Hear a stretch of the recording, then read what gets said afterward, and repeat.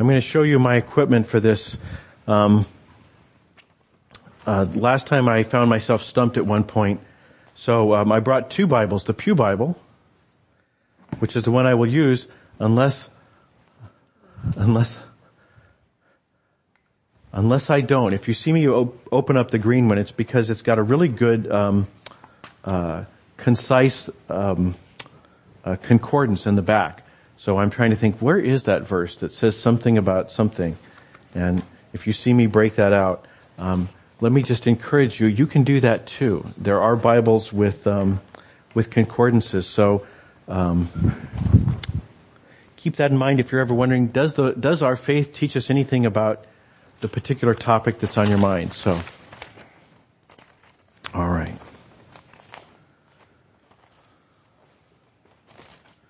All right. They're all face down now. But one is folded in half, so we'll see what it says.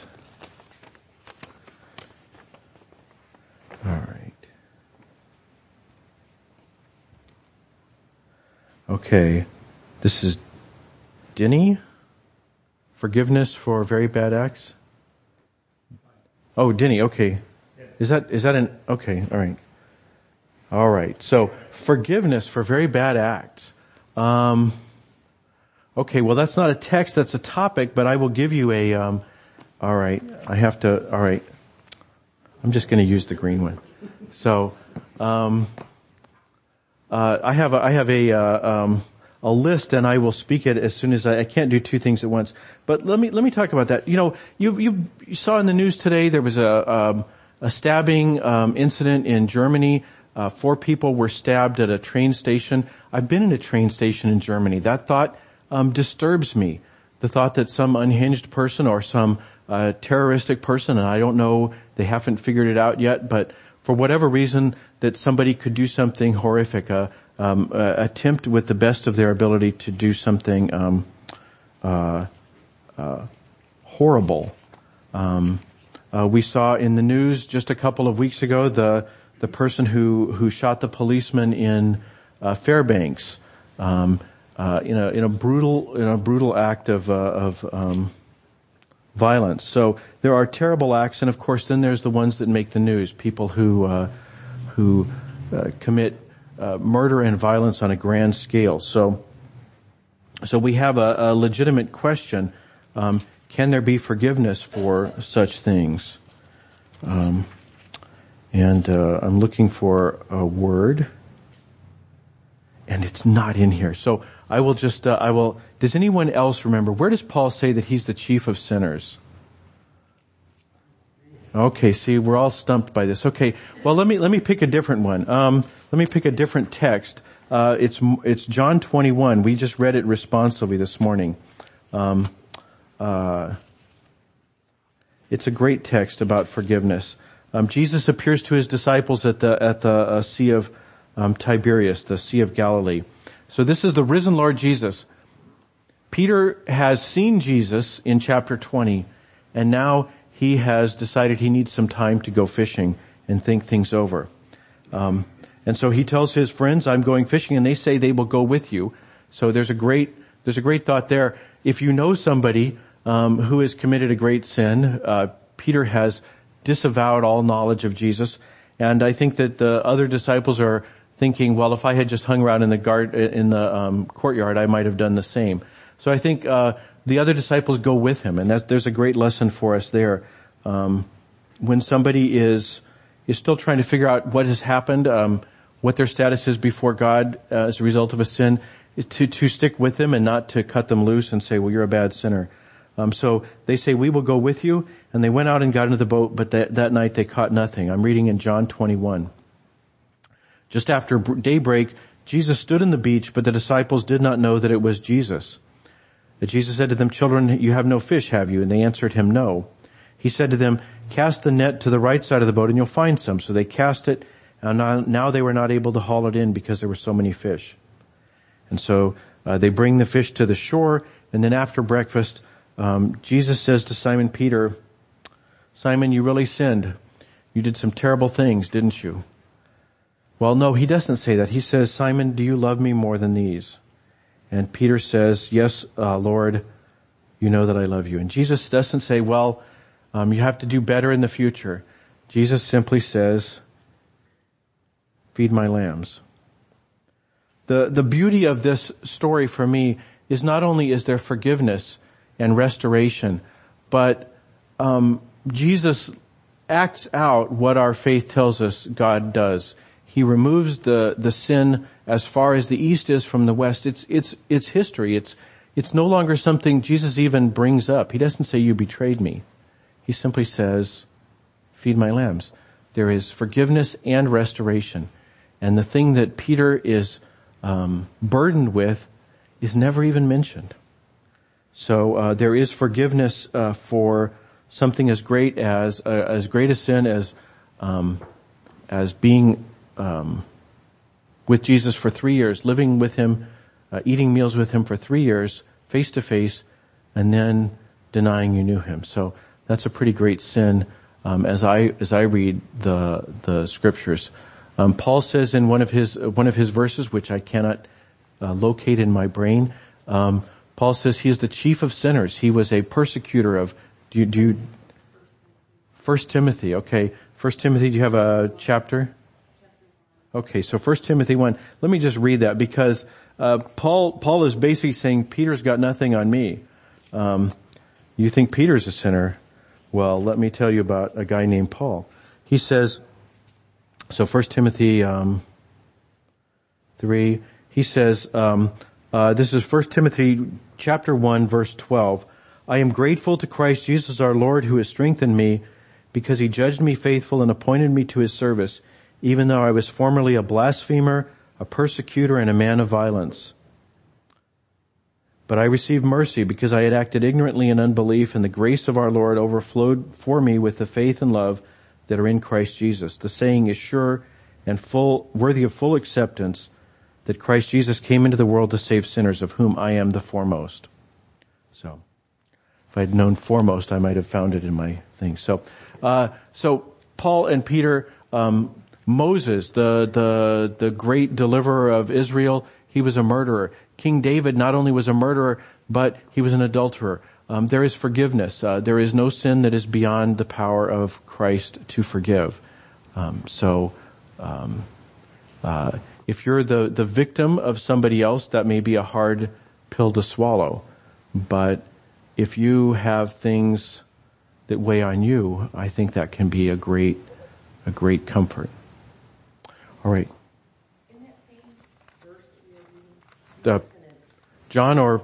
Yeah, no. Oh, tangent on this. okay. So the shepherd my sheep and feed my sheep, can you link that all in together and what that means in this context? Okay. Yeah. So I said restoration. Peter was regularly seen throughout the scriptures. The biographies of Jesus, we see Peter take kind of a foremost role among Jesus' inner circle. Jesus traveled typically with as many as over 100 disciples at different times. There were occasionally great crowds that came to see his miracles, but there were as many as perhaps 100 disciples who stuck with him at different times during his ministry. But within that group of that larger group, there were an inner circle of 12 very close disciples, and then within that a still closer group of 3, Peter, James, and John.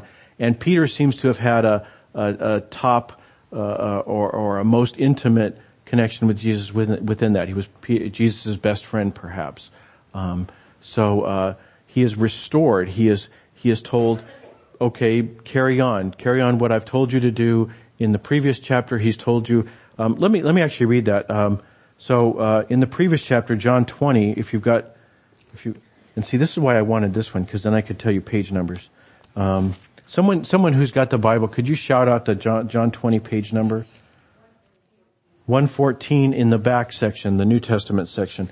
So, remember, we just heard from chapter 21, so this is chapter 20 now. The previous chapter, on Easter morning, or Easter evening, the evening, on verse 19 of chapter 20, it says, when it was evening on that day, the first day of the week, and the doors of the house where the disciples had met were locked for fear of the Jews, Jesus came and stood among them and said, "Peace be with you." And then the disciples rejoiced when they saw the Lord, and Jesus said to them again, "Peace be with you. As the Father has sent me, so I send you." When he had said this, he breathed on them and said, "Receive the Holy Spirit. If you forgive the sins of any, they are forgiven them. If you retain the sins of any, they are retained." Jesus commissions the disciples. This is John's account of what Matthew describes as the Great Commission. Jesus giving the church its instructions, what to do until he returns. And Peter does not immediately go off and say, "I'm going to go do that." I think Peter is dealing with the reality of his betrayal. And so he says, "I'm going to go fishing." I don't know if he means I'm not going to do what Jesus said, or if he means I need some time to think this over. And then it's there on the seashore that Jesus appears to him and restores him and says, "Feed my fish. Eat these fish and then feed my sheep." All right. Let me pick a different one. All right. Here's one. Galatians 5:16 through 17. And again, if someone would shout that out. Galatians 5.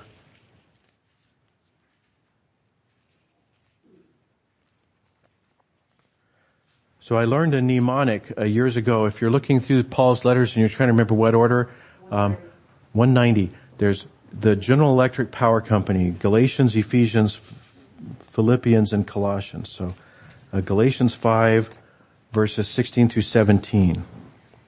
Okay. All right. So I'm going to read it. This is from the letter of Paul to the churches in Galatia. Paul says, "Live by the Spirit, I say, and do not gratify the desires of the flesh.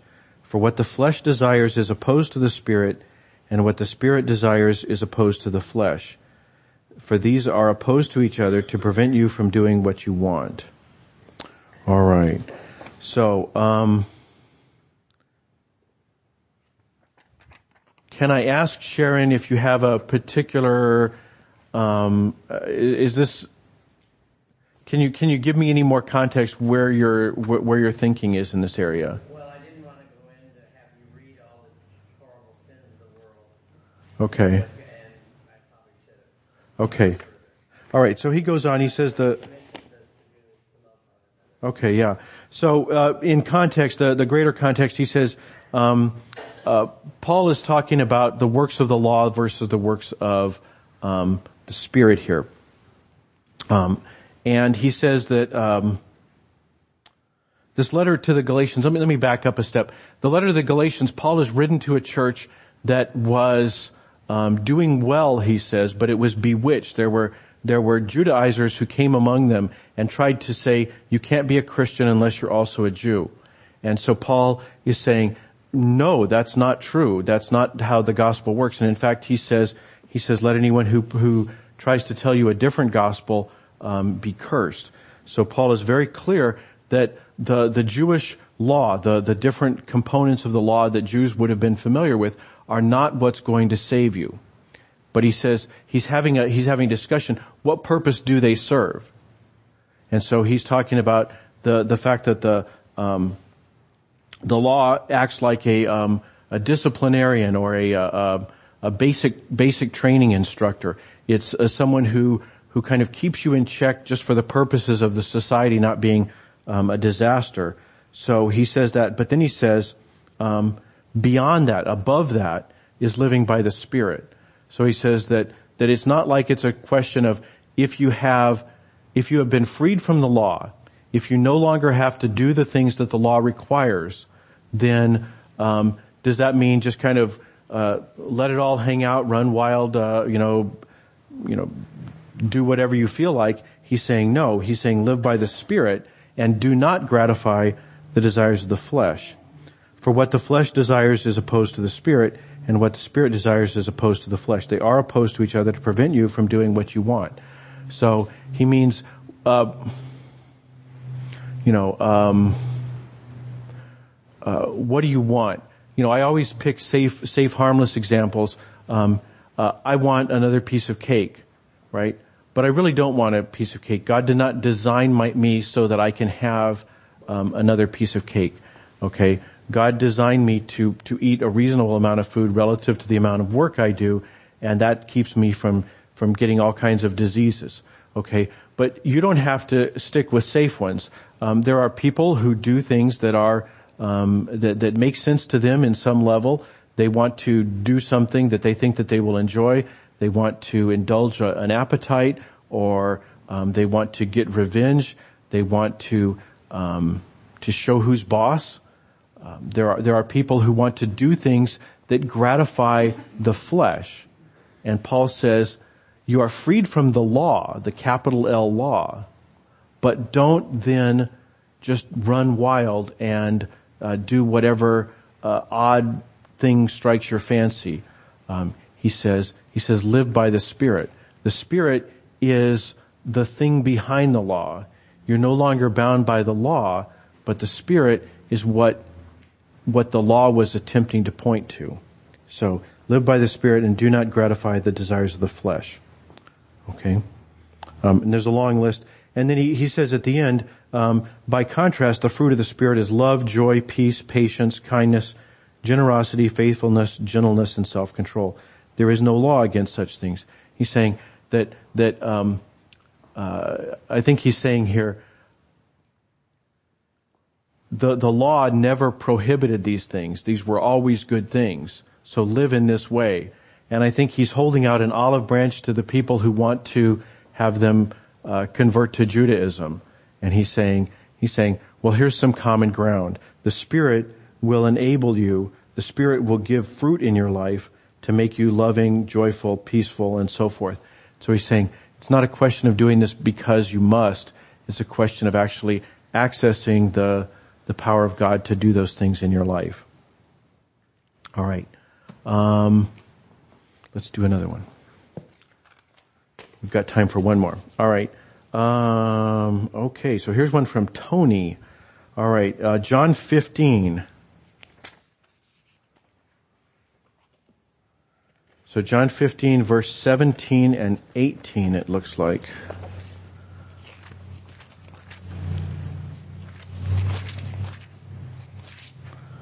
All right. Okay, so Jesus has, this is part of, let me just read the specific verses. So does someone have a page number? John 109? Okay, so John 15 in verse, 15 and I'm sorry, 17 and 18. Okay, it goes over onto page 110? Okay, well, it's in John 15, somewhere around 109 and 110. And in mine, it's 1587. So, all right.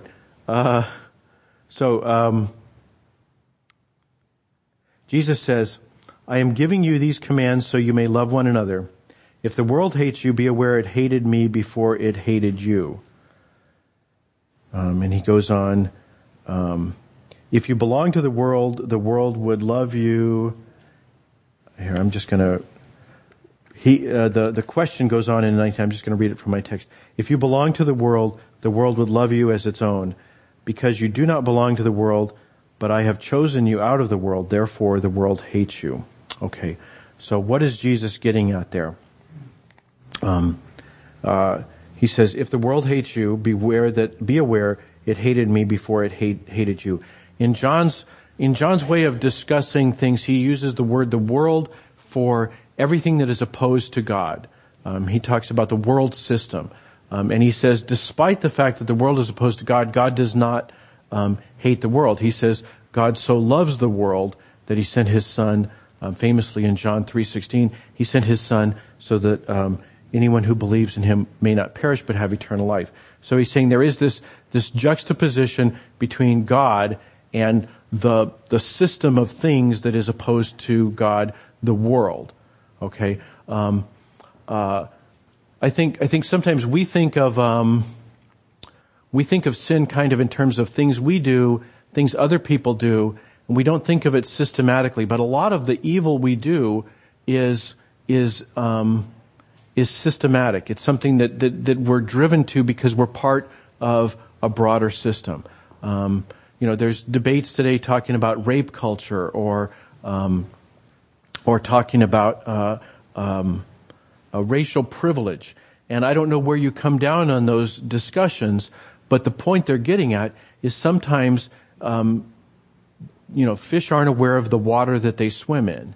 And so if you grow up in a system, you may not realize what you're doing is sinful. I've used the example before. You may be the most loving and open-hearted person in the world. You may contribute to charities and do all the good things, but if you find out that the house you live in is in a district of town that's starting to become lower priced, the houses are losing their value because the character of the neighborhood is changing due to people moving into the neighborhood from a different part of town, and the property values are dropping because people don't want to be part of a ghetto, whatever that ghetto might look like. Picture if where your house is right now were closer to some invisible boundary between here and Mountain View or Muldoon, where you're saying, well, the crime is higher, or people with different sorts of ethnic backgrounds or whatever live there. And it's not that I have any problem with them, but we're talking about the value of my house now. And no offense, but I'm not going to let my savings all go down the tubes. That's an example of a systematic sin. Now, what you do with it is up to you, right? But it's an example where it's not that you personally are hateful. It's just that you have concerns about the value of your property.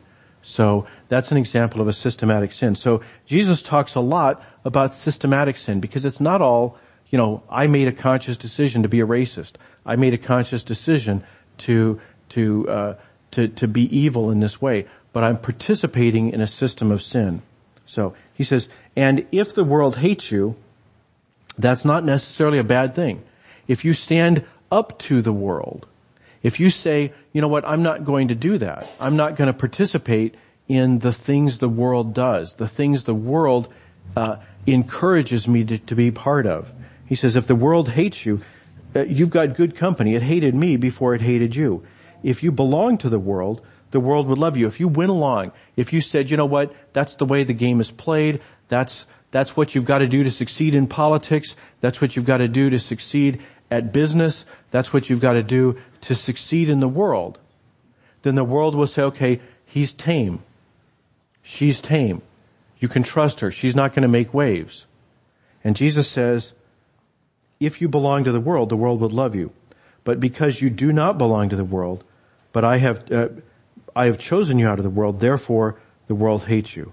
Jesus says, because you're a part of my reconciling community, you're part of this new movement that I am putting together to reconcile the world to itself and to God. The world is going to be threatened. You're going to upset rice bowls. You're going to make people feel like you're judging them. And he doesn't say you should judge them, but he says they're going to feel that way.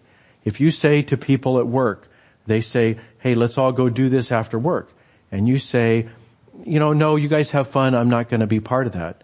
Then they're going to feel like you're judging them. And they're going to say, oh, you're so special. You're a Jesus person, right? Jesus is saying, yeah, expect that. That's what they do.